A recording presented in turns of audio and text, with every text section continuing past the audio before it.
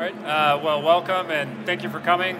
I'm CJ Woolard. I'm a senior principal engineer at Uptake. Ouch. Yep. And I'm here with my colleagues, Dan Collins and Brad Bovin. And we're here today to talk about data engineering the startup way. So in terms of a quick agenda here of what we'll be covering, I'm going to talk through a brief introduction of Uptake, who we are and what we do. I'm then going to jump into some of the fun and interesting challenges that we run into on a day-to-day basis. And I'm going to turn it over to Dan here, who's going to talk through some of the interesting facts of life that we deal with as a result of those challenges. We're going to talk through how we've evolved both our platform and our company over the previous few years to deal with some of these facts of life. And then finally, we're going to close with some lessons we've learned along the way, hopefully some of which will help you along your journey as well. So if there are three things we want you to take away from this talk, the first is, if you're not familiar with Uptake, we want you to hopefully walk away a little bit more familiar with what we do and the problems that we solve. Hopefully you'll learn a few things in terms of how AWS can make your lives easier and how it's made our lives easier. And then finally, as I mentioned, hopefully some of these lessons can translate to your journey as you evolve your startup. So if you're not familiar with Uptake, Uptake is the leading AI software provider for industrial companies. We were founded a little over 4 years ago by our CEO and co-founder, Brad Keywell. Our president is Ganesh Bell.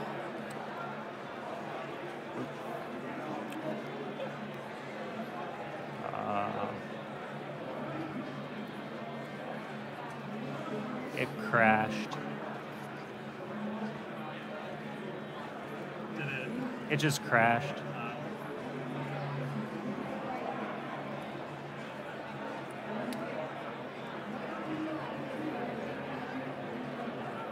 Okay.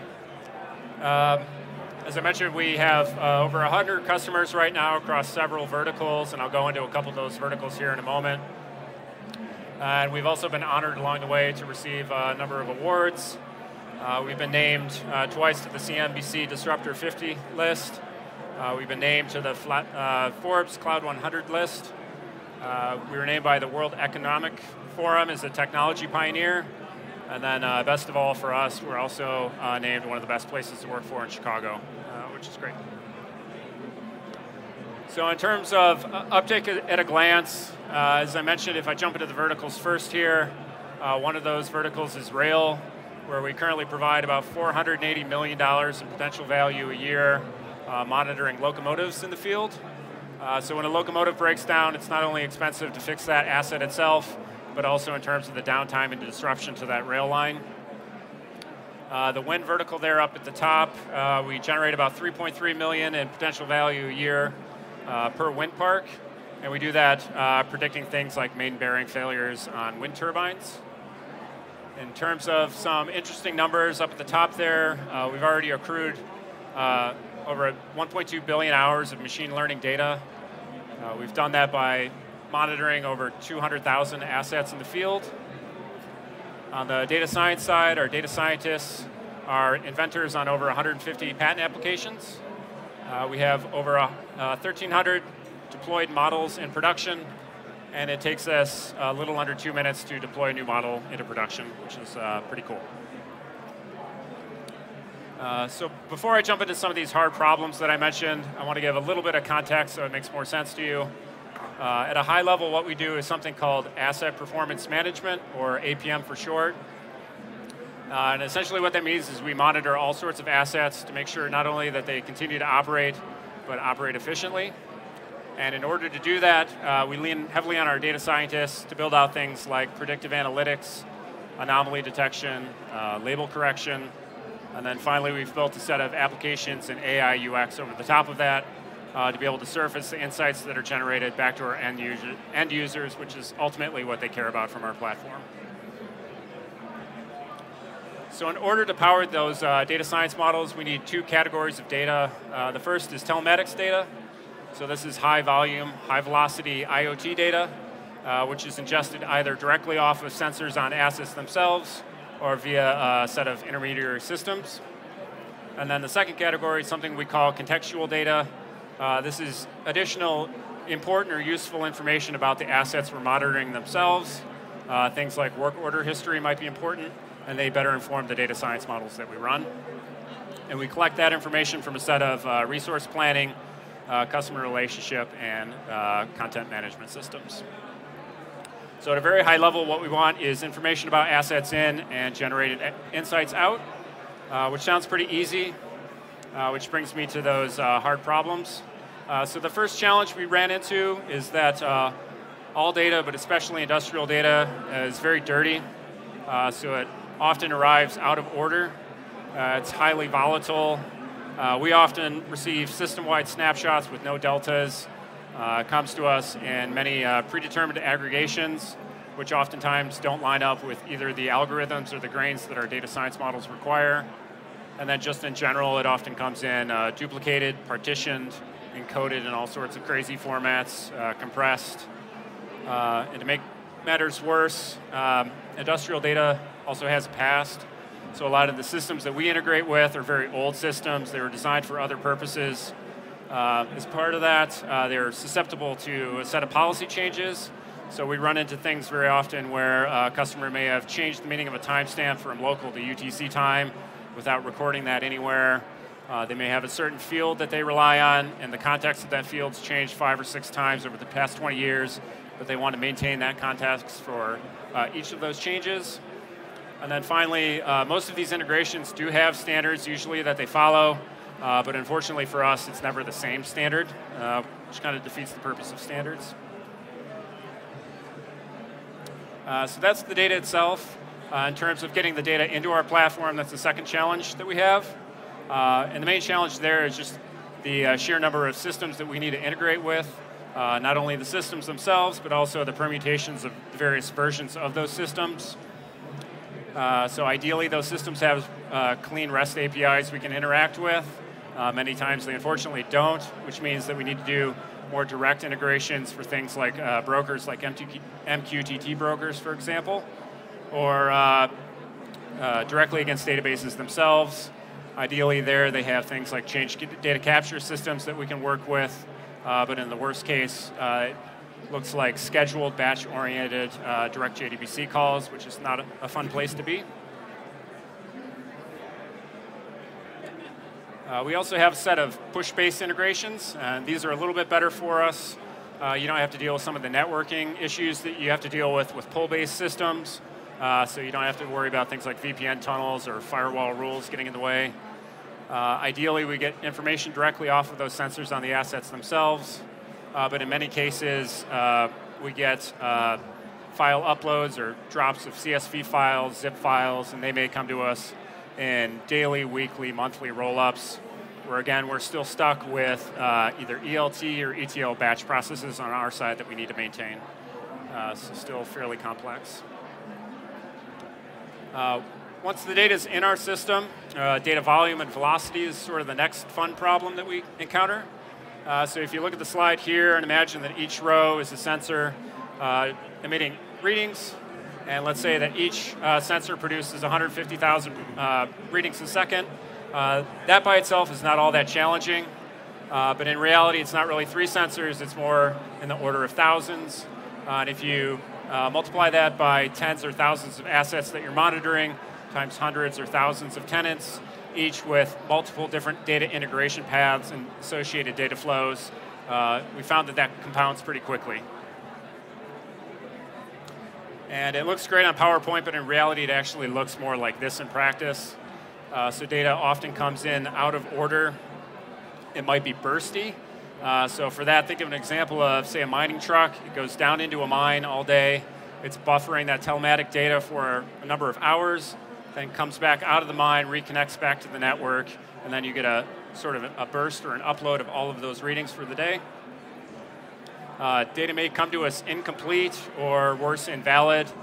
So think there of sort of a poison pill scenario. So you might have a value that you receive and it's a double today and it's a double tomorrow. And then every couple days it comes in as a string or some other unexpected type. So your system that you build needs to be resilient to those sort of anomalous behaviors. And then in addition to that, data might come in duplicated depending on your message guarantees of your underlying platform due to transient issues with the network connectivity, for example, or it just might be missing completely. And there are various mitigating steps you can take to work around all of these issues, but something we found, like anything in computer science, that really comes down to the set of trade-offs you're willing to make within your platform. So if I step back up here for a minute, I've talked through data ingestion there on the left-hand side of our end-to-end flow. Other capabilities that we require toward the bottom there, we need a set of batch capabilities. So these are things like data exploration, so that our data scientists can make sense of the data that's come in addition to things like training of the models themselves. And then just generic batch platform capabilities like scheduling, resource management, things like quotas, throttling, things of that nature, and audit history of runs.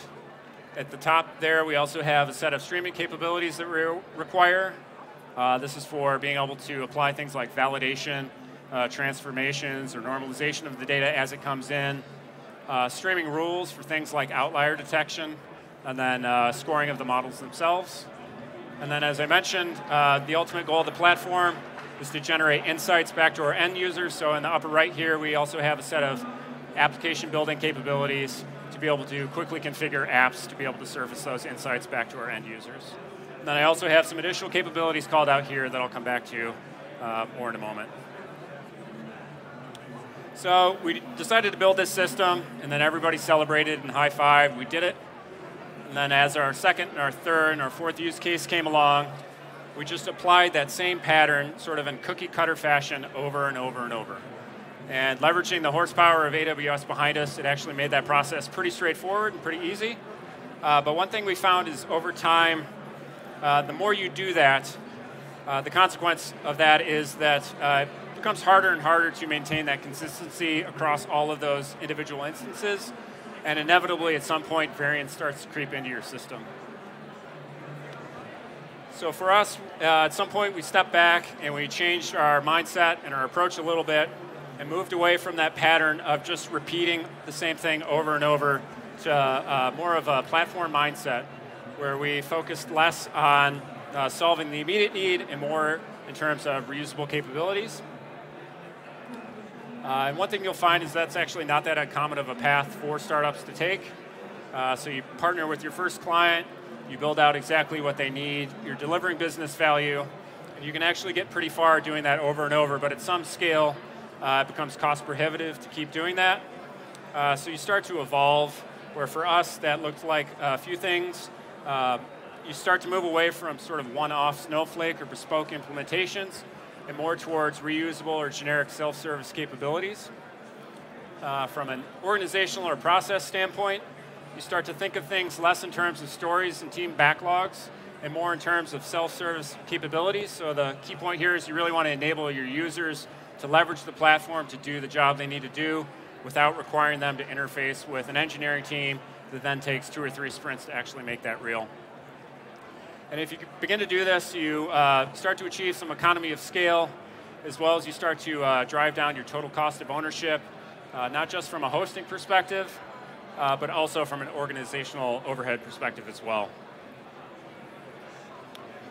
And as you do this, everyone's use cases will be a little bit different, but for us, that fell into a number of buckets here. As I mentioned, on the data ingestion side, we started to identify our most common data sources, data integration patterns, pull those into reusable connectors, and then built out a set of repeatable capabilities to enable us to easily configure and deploy and monitor those connectors over time without the end user having to deal with that each time. We also built out what we call data catalog and management capabilities.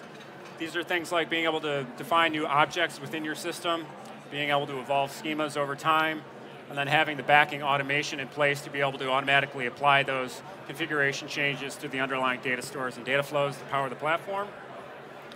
On the stream processing side, the main goal for us here was to be able to enable data scientists to create new data flows, generate new data sets, without having to require them to interface with engineering teams each time, and not have to be experts in all the stream processing fundamentals that are required to make this real, things like watermarking, checkpointing, partitioning of data. They no longer have to know all of that just to get their job accomplished. On the batch processing side, our main goal for this was to provide a clean, standardized data access pattern for our data scientists. So regardless of where the data came from, what data format it may have come into the system in, they have a repeatable pattern for querying that data, and then layering in things like application of authorization policies on top of that. So again, it's one less thing for them to worry about. And then lastly, for a platform to be real, you need some level of operational tooling in place. So for us, this is instrumentation of all of our services, all of our data flows, our connectors, and our backing infrastructure to give you the observability into your system so that you're able to face some of the challenges and scalability concerns that we mentioned. So we built all of this with the ultimate goal of providing a platform for our data scientists to have a seamless way of onboarding data within the system in a simple, efficient, and repeatable pattern. And we did this for a couple reasons that I'll give it over to Dan for to talk through as part of our Facts of Life. So thanks, CJ, for running through kind of the problems we solve in our evolution as a company. There's one other piece that I want to kind of dive into, and it's Facts of Life when it comes to machine learning. So in 2014, several researchers at Google published a paper, and they basically say machine learning is the high-interest credit card of technical debt. And this is not because the machine learning code is hard to learn or it's difficult to kind of reason about. It's mostly because of all the supporting services and everything that you need to get up and running and also have repeatable. So like CJ was mentioning, data ingestion flows, data validation, remediation, those things have to be consistent in training as well as in your runtime for scoring. So to kind of call this out with a graphic, it kind of looks like this. The green box in the middle, we have what people talk about. So this is what everybody says, AI, industrial AI. But really, the hard parts from a data engineering perspective are all the blue boxes that we have around here. So only a small fraction of the real world ML systems are really focused on solving the green box. They have to take care of all this other stuff around it. And everything is hard. So these are difficult problems to solve as you go because in data science, changing anything changes everything. And this is an axiom that I've learned upon starting at Uptake. You have to have things that are repeatable, but not just repeatable. You have to have the same validation in place for training. Otherwise, the models are out there, they're running, they're scoring things. And you may not detect that there's actually like false positives or it's not detecting something because your remediation process changed or data validation changed or the way the data arrived and how it's clustered changed. So that training context doesn't know. So you have to keep this in mind. So as you build the data verification, ingestion, et cetera, and the tools to monitor that, you have to be aware of all of those things impacting data science that does scoring, because ultimately, the only thing you care about is getting your insights out and actual outcomes from that. So just to recap this small extra flavoring, I kind of put an XKCD up here. You know, it's a pile of linear algebra, and we just mix it until we get the right output. But really, we take this data that's super dirty from the source systems, and we scale it up to 150,000 writes per sensor, with an asset having thousands of sensors, hundreds of thousands of sensors, or us aggregating those across a tenant. And then you spin up data science models on top of it after you do training. So what could go wrong, right, in this whole process? So as a startup, we've done this process over time, and CJ kind of shared our evolution of platform a little bit. But I'm going to talk about continuous evolution because I think it's so key to growing. So there's 4 points that I really want to dive into here. Really, it's number one is proof of concepting. Number two is building things out. Number three is learning from those things and kind of reincorporating them. And 4 is automating and making that process as repeatable as possible. So for proof of concepting, this is really like getting from works on my machine to actually working in the cloud. And this is where like AWS really allows you to go all in as soon as you're ready to start. So you want to create real-world data science models and real-world data sets. And in order to do that, you need to take some subset of that and get it quickly spun up so you can experiment and play around. This is where AWS will let you spin up any type of resource super quickly, or you can use like the managed services like SageMaker. You could choose to do the beefiest boxes or lean into GPU-based programming, but AWS has all of these things ready for you to do a proof of concept. And the goal here is really take your idea and prove it out. Just make sure that it actually works the way that you expect, or that you can say that it's valid. Once you have that all set up, this is really where you go next. So this is scaling out. When you think about this, in proof of concept phase, everything's on the table. You don't really have to make many trade-offs. This is where you're saying, I have a specific use case for data ingestion, and I need to account for real-world data sets on distributed systems. So all the complexity that you kind of like ignore in the first part comes in here. And this is where like managed services or elastic scaling can drastically reduce the time to go from like that proof of concept into actual production code. It's very easy if you are choosing good abstractions, which AWS managed services have a ton of, to kind of lean in and scale up and out without having to do much work on your end. So really like using the infrastructure as a service, and you might start with something that's not custom at all. It's just like out of the box Postgres running on RDS. And then as you grow, you might find you have to tweak that, or you're doing sharding or something else custom. You can layer that on top or look at other offerings they have. So if I come back here to the hard parts, AWS checks the box across the board, whether it's data collection, process management, monitoring, orchestration across the serving infrastructure. All of those things are there. Even some of the more like things that are based around ML or out-of-the-box ML are now coming online. So you can see that if you're using the AWS stuff, you can quickly get up to speed and kind of out to production. So the last, or the third step here is repeatability. So you do all this stuff, you get things up and running, but before you can go do more proof of concepts and start running, you want to kind of take the patterns and distill out of the work that you did what the trade-offs and what architectural decisions you made were. At this point, you kind of go from saying, instead of this bespoke kind of integration, I want to say, okay, here's the infrastructure as code bit that got this up and running. Here's how I think about scalability. Is it like up or out? Here's how I'm looking at compute, I/O, parallelism, offline processing. But in doing that, you kind of distill these things out as standards, and then the next time around, you have that context and you can learn from it. So because there are such a huge array of services, there's learning baked in at the infrastructure level already with many of the AWS offerings. And this is just kind of a call out to, when you're iterating, definitely pull those things out from an architectural perspective so you can continue to do that yourself. So the last thing I kind of want to throw out here is layman's law of software evolution. And I think this is as true as when it was originally written. And it kind of says a program that is used and that as an implementation of its specification reflects some other reality undergoes continual change, or it becomes progressively less useful. Seems pretty obvious, but the point here is change is going to be constant as you're building things.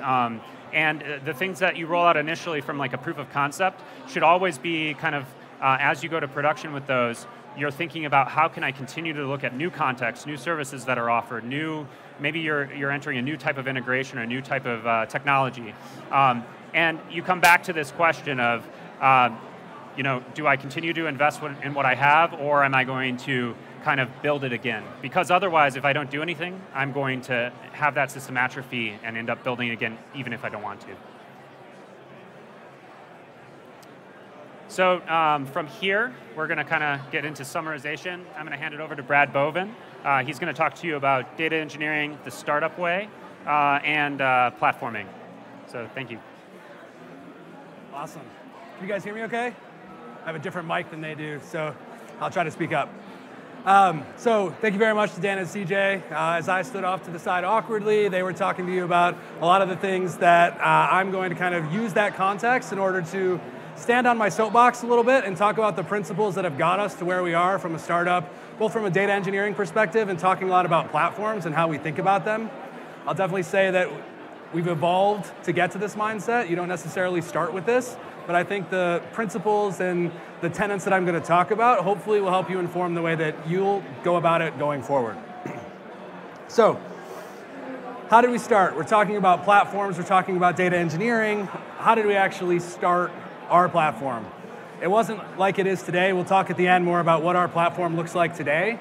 But at first, it was a monolith. It was a group of prototypes kind of smashed together. It was tested locally, deployed on-prem, and then scaled out through AWS. From there, we kept building and iterating and proving that Uptake could predict the future. We use our data science and our platform and our engineering to be able to predict when assets are going to fail. So with our technology and with our data science built in, we're predicting asset failures before they happen, which allows our customers to be more productive, more reliable, more safe, and more secure.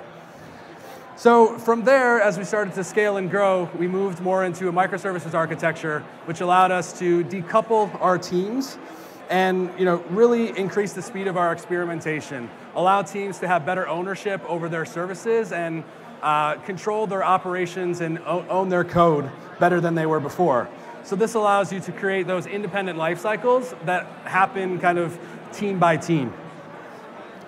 As part of this journey, AWS really allows you to be flexible and use as much of it as you want at different times. Going from being able to take fully managed services, which we'll talk about quite a bit, all the way to we have bare bones EC2 instances, which you can customize and do whatever you want with. So as we go through this journey, and both Dan and CJ talked about this quite a bit, iteration is key here. You're trying to survive, you're trying to figure out what's the next thing that's going to land you the next big client, what's the next feature that you need to get out. Just iterate, and evolve, and figure out the decisions that you have to make in order to get there. All right, so data engineering the startup way. There's about 5 different things that I'm going to focus on and talk about, and so we'll go into each one of these in a little bit more detail. So first, focusing on value. Leverage AWS. Focus on the things that matter to you and your business. Simplify the problem set that you have. Don't solve problems that you don't have. Don't create problems for yourself that you don't have. Know what it is you're building and focus on those things and those things only. You can create problems and focus on edge cases and all that type of stuff. Focus in on what's really important and offload the rest of it to services like AWS that can allow you to leverage those managed services to go further faster. Make trade-offs. Force them. Know what those trade-offs are, understand why you're making them, but make them. They're really good for what you're trying to do early on. Next, focus in on a specific problem set. There's, building a platform that's generic and can do a lot of things. You don't start there. You start with laser focus on what it is that you want to build and why you want to build it, and having everybody on your team know why that's important. So make sure that that's fundamental in the way that you approach this. Finally, focus on, again, what's critical path. In doing so, buy, partner, leverage things like AWS, leverage open source. Figure out the things that can make you go faster without you having to spend the time to maintain and build and ultimately own those services out in production. Figure out the ways that you can offload that responsibility to someone like AWS. Next, choose good abstractions. So abstractions over different managed services like AWS allow you to iterate and scale and simplify your deployment cycles. So that's going to give you more flexibility because things are just going to change. Things should always be changing and you need to embrace the change because it's going to keep happening. Ultimately, the code that you're running right now, you should aspire to not running that code 12 months from now in production or maybe even sooner than that. So embrace the change. Understand that's going to keep happening and create abstractions over that to minimize the impact that you have upstream in your stack. All right, act like an enterprise. This one is super, super simple. So when you use world-class global services, you get the service levels of world-class global services. So use them. They can be the backbone for the security and stability that you need as a business to turn a 2-person team or a small team into an army of people that feels like you've handled a lot of the hard problems that you could spend time and money on people developing and building for things that you don't need to. Leverage the enterprise class capabilities that you get with something like Amazon. That allows you to create and move very quickly and scale your business very fast. Next, invest. Invest in technology and invest in people. So from the perspective of technology, lean into platform and lean into platform early. It's really important to have that mindset early on. It's going to change, and the platform that you have today isn't going to be the platform that you have years from now, but having that mindset going in is going to change and alter the decision-making process that you have, and you're going to be better off for it. From a people perspective, invest in your teams, invest in your people, invest in your culture. We're going to talk more a little bit about culture at Uptake and how we do it in just a few minutes, but that's super, super important to building teams that are highly productive. When it comes to platform and leaning in there, think about things like what are the important paved roads? Things like AWS's best practices, Netflix paved road philosophy, they're real and they work and they're awesome. So read about them, understand what are the paved roads for your particular business, and make sure that you're on them and creating those paved roads for people on your team. All right, next, be open. There's a lot of incredibly smart and awesome people working in the open source community, solving projects that have a ton of value for things that you're doing right now. So leverage that open source software, contribute to it, and give back. Figure out how you do it. At Uptake, we both leverage a lot of open source in our stack, and we also have open source. You can find us on GitHub, Uptake Open Source. We've got a lot of awesome projects there, and we love to have any number of you as contributors. Then finally, have fun. Be flexible, adapt to the change that we talked about. Make decisions quickly so that your team can adapt to them. And just find ways to encourage a culture of having fun. I would say one of the most important ways to doing that is, leveraging cool technology is awesome, and engineers always want to play with the coolest and newest stuff.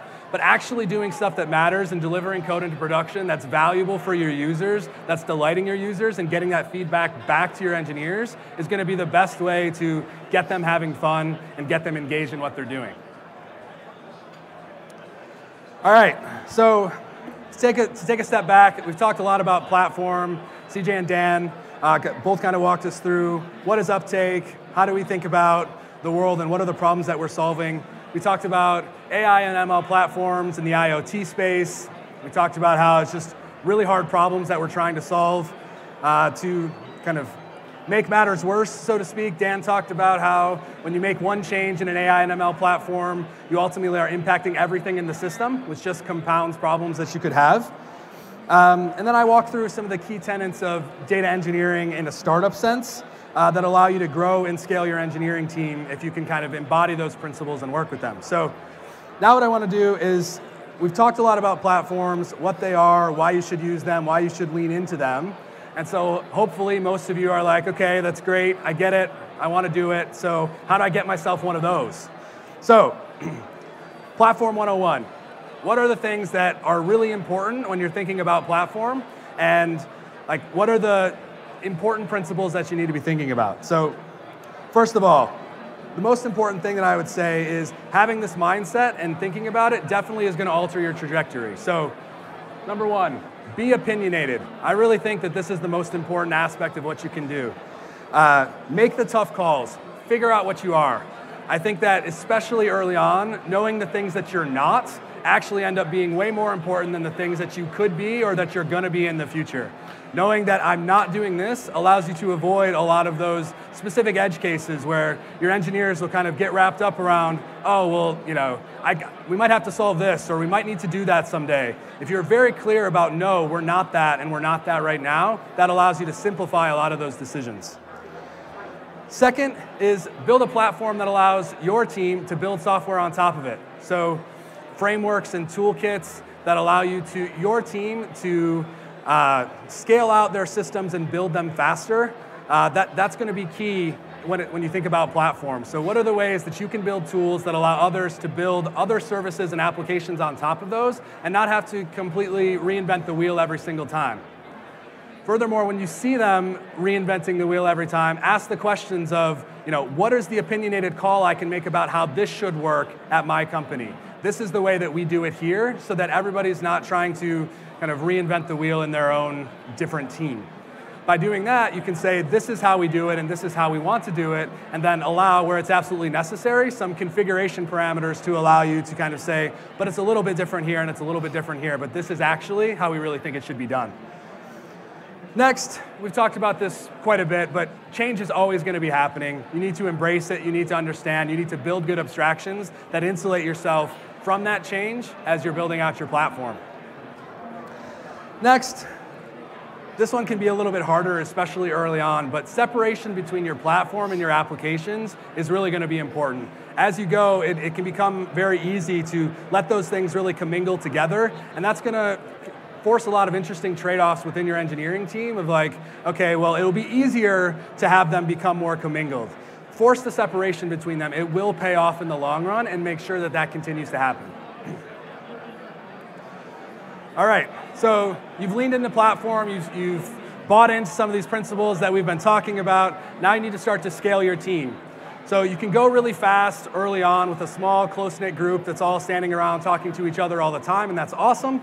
But eventually you're going to need to start to add to your team and grow the team. And I'd encourage you to not pay that coherence penalty of adding more people into the group for as long as you can. But inevitably you're going to need to. So when that happens, the most important thing is to create clearly defined service boundaries and contracts between those teams and communicate it out effectively to all those groups so that they know where those boundaries line up.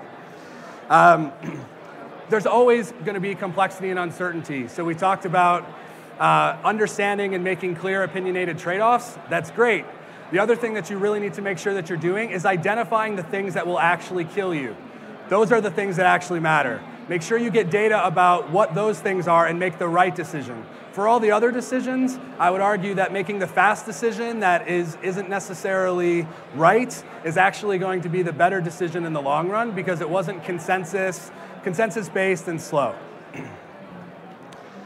Next, have a mission, be mission-driven. Have your engineering team know and embody why what they're doing is important and how everything that they're doing contributes to that overall mission. Every person on your engineering team should be able to go and give your pitch about why what you're building is important. That's so important to driving engagement within your team. Finally, fiercely break down walls and silos around different teams both within your group and outside your group. So as your teams start to grow, it's going to become natural for, oh, this is my team and that's your team, even within the engineering group. Break down those walls and barriers and make sure people are really working together. And then outside of your engineering team, really make sure that there aren't any barriers and silos there. Everybody should understand and have visibility into what your team is doing and why they're doing it so that everybody's working together. So I talked a little bit about culture. Culture is ultimately going to be the lifeblood of what it is that you're building, because as you start to scale and grow, it's no longer just you as an engineering leader making the decisions. You have to push those decisions down. And so you need to empower people on your team to make the right decisions even when nobody is looking. So culture is driven by engagement, which ultimately drives execution.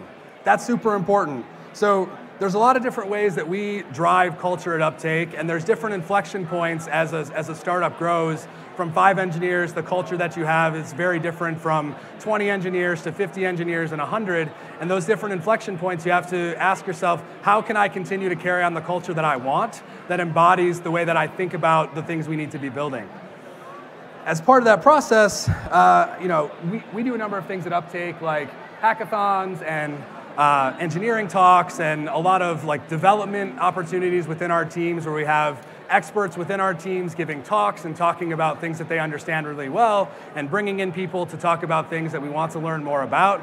All of that stuff is super, super important, but I would argue that while you definitely want to do that and there's definitely an amount of that thing that you need, the most important thing that's going to drive engagement with your teams is, like I said before, delivering software into production that your teams understand how they fit in, they understand the vision and why it's important, and you're getting that feedback loop back to them to say, my thing is important because it had an impact on my customer's bottom line, or it changed the way that they worked. Okay, so we've taken a journey of data engineering at a startup. We've talked a lot about platforms, scaling and building out your team.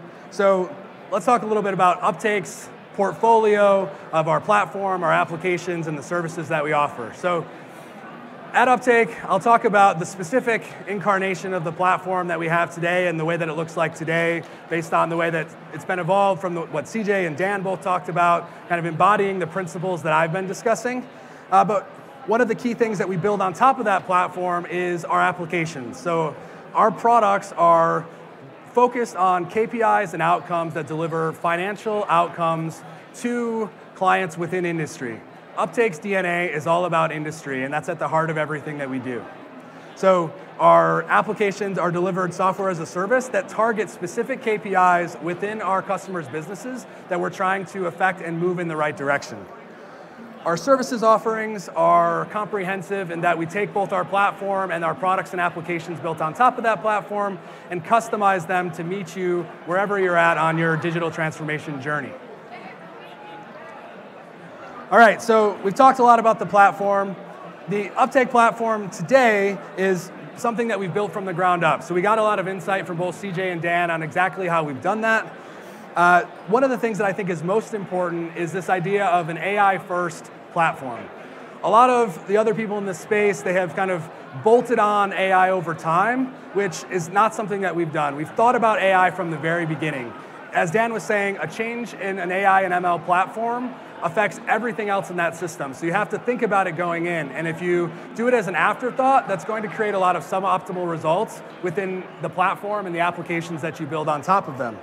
So our platform is fully managed, and what that means is that you don't have to take a bunch of disparate parts off the shelf. We connect out to your assets, both your IoT-enabled assets as well as your ERP and CRM systems, and pull all that data into one place. We use that in order to transform the data, to process the data, ultimately in service of getting it ready for data science. So from the data science perspective, we allow engineers and data scientists to build data science models, to deploy data science models, to train data science models, and then to operationally run them within our platform at scale, while also measuring and tracking results of those models and allowing our users to do that by bringing those results back into the platform, which is something that often goes unnoticed at companies that are doing data science, where they're ultimately creating models, but they're not actually benchmarking and understanding how well they work. So the last thing I'll say about our platform is really this democratization of data science. And what that means is that we've really enabled a platform that allows it to work across the spectrum of data science expertise and capability. So you have junior data scientists and data analysts that can come into the platform and with a few clicks deploy data science that's going to create meaningful financial outcomes for your business. But we also have expert level tools that allow data scientists that are coding and working with our SDKs and toolkits to deploy models that run alongside Uptake models within the platform and get all the benefits of versioning and scalability and operations and that performance management process that I was just talking about. So, wrapping up, like I said, I was on my soapbox a little bit here about the way that we've approached these problems and the principles that we think about and what that looks like. But hopefully you can take some of these principles that I've had here and apply them to your business. So, firstly, things I want you to take away from this. Uptake is awesome. I want you guys to come and talk to us more about it.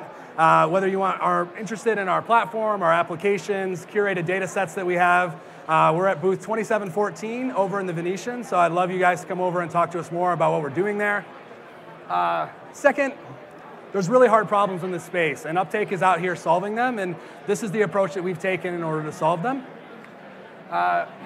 Leveraging some of the tenets that Dan and CJ talked about, as well as some of the principles that I've been going through, you have hard problems, and if you embody leaning into platform and thinking about data engineering in the right way, you can absolutely solve them too.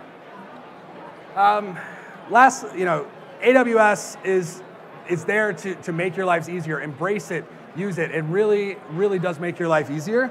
So especially for startups, leverage as much as you can, lean into those managed services, and make sure you're taking advantage of everything that they have to offer. Next, once you're up and running, build, learn, repeat that process, iterate and evolve. We've talked a lot about the different ways to do that and the life cycle that we've had to go through at Uptake. You're going to have your own journey and it's not going to look like ours, but make sure you're building and iterating and learning from the different things that you're putting out there. Then finally, make sure that you and your teams are having fun. We talked a lot about culture and the ways to affect it, but that's really important to driving engineering culture forward. So, I guess one more time, we have curated data sets. We have a lot of use cases and case studies that we can talk about at our booth 2714 over in the Venetian. Please stop by and talk to us. But now Dan, CJ, and I are all here to answer questions if you guys have any. I'm sure there are many questions. First of all, a round of applause. That was a great presentation. So for those, the way we're doing questions, the best, most effective way, if you go to slido.com and push in startup, you can put in a question. It appears here, and we'll take them off the stack this way. So first one, what was the hardest problem you solved at Uptake? Yeah, so I guess we've been talking about this for quite a while. It's really just all the variance in the system. As Dan mentioned, any change anywhere can affect everything else downstream of the platform. So really it's been, how do we control that? How do we control that at scale, not just for one tenant, but for all of our tenants? We've spent, I think, years trying to tackle that problem. First of all, Philippe says solid talk. I think we can all agree. Can you tell us how your platform handles A/B testing and continuous model improvements? Yep, I could probably take that one as well. So our data science engine that runs our model scoring allows us to deploy our models for scoring in pilot mode. So what we're able to do is deploy multiple versions of our model, and then we have something called our model performance report, which gives that data-driven feedback that Brad was mentioning back to the user to be able to deterministically say that yes, this version is producing better insights than this version. And I have a quick question. What's a use case that came out of it that when you started, you didn't think this is going to be something that was possible, and you're kind of surprised at what you're able to accomplish with Uptake or what you're able to detect? Sure, I can take that one. So as I was saying, we have a lot of use cases like this, but I'll talk about one of the use cases within rail. We have a Class 1 railroad where we've been processing over 2 billion data points for them every single year that feeds into over 34 different deployed prediction models that is actually predicting failures for those locomotives. We've predicted over 554 failures for those locomotives, which translates over to $160,000 per locomotive per year, which is millions of dollars in savings for those. At the same time, it's allowed the technicians on site to have 2,000 days prior warning to when those failures are going to occur, which just allows them to kind of shop assets, which is a very expensive thing to do, at the right time in order to be able to solve problems before they happen out on the track. And just to add on there, that's the startup way, proof of concept. We get a huge packet of data. What can we do with it? And don't limit yourself. This next person is very protective over their identity, so naturally their question is, how do you handle access control for the data? So I can jump into that one. Sure. We take data entitlement very seriously, same for multi-tenant support. So when you're on the platform, you feel like the platform is all yours, and indeed your data is secured all the way down to the row level storage. We're able to look at auditing information. We also have a end-to-end authorization framework that sits in front of everything. So every microservice has access to that. So we get context about who you are, what your policies are, what data you have access to. And that flows through to even the backend services. So things that are running like model performance reporting or doing pipelining, they're all entitled, and the access control is all in place for those. I think that's a common challenge. Data is dirty. So how do you handle that? Can you talk a little bit about how you clean that up, how you work with that? Yep, so I can take that one. So that's a common challenge with any data integration. I've been dealing with this years before I even came to Uptake. And really, the sort of force multiplier that we found here is sort of moving away from every time we have a new data set or a new data source, not requiring an engineering team to spend weeks or months configuring some system, and we've tried out a number of different approaches there, and really transitioning to that self-service model where you don't necessarily need to know all of the engineering underpinnings of the platform. You just need to be able to work with the data in a simple mechanism to get it in. And then we have some drag and drop UIs that, at least for the simple use cases, make it very trivial to say, I want data from data source A, I want to filter out these things, transform them in these ways, and then pipe them to these data stores, and make that sort of end-to-end workflow down to the level of minutes where it used to take us weeks or even longer. Next question, a lot of people wonder this. I mean, we have over close to 1,000 plus services, 130 plus. How do you kind of, how do you gauge what to use? How do you test stuff? How do you figure out what the right services are, even discovering them to solve the problems you're tackling? Can you talk about kind of how you discover these and test these out? So I can kind of jump in there. I guess the first thing that kind of comes back to is what problem are you solving and how are you kind of tackling that? So getting clear about that laser focus on what you're going to tackle, and then looking for all the supporting pieces for it and diving into what can AWS help me with there. I think, the other thing, if you notice in Brad's slide where we talked about, we started off as a monolith and we moved to microservices, now we're platform. Understand that there's an evolution and it's totally okay to get your proof of concept up and running. So like, build it right, and then build it fast. Don't try to do all those things at once. I'd also say any of the AWS architecture or solution experts, they can totally you just explain the problem, and they'll jump in and point you in the right direction. I think something I always try to encourage people to do is, you might know how to solve something 2 years ago, but there's always new stuff coming out. So before you start building something, just search, just Google. There's somebody who was doing machine learning 2 sessions ago, and they looked, and SageMaker just came out that day. And they're like, oh, this is perfect, I'm going to use this now. So there's always some newer, easier, faster way to do something. Just stay educated on it. Have you thought about deploying your software on-prem? Is it always on your systems? Can you talk about that? Is that a limitation for your customers?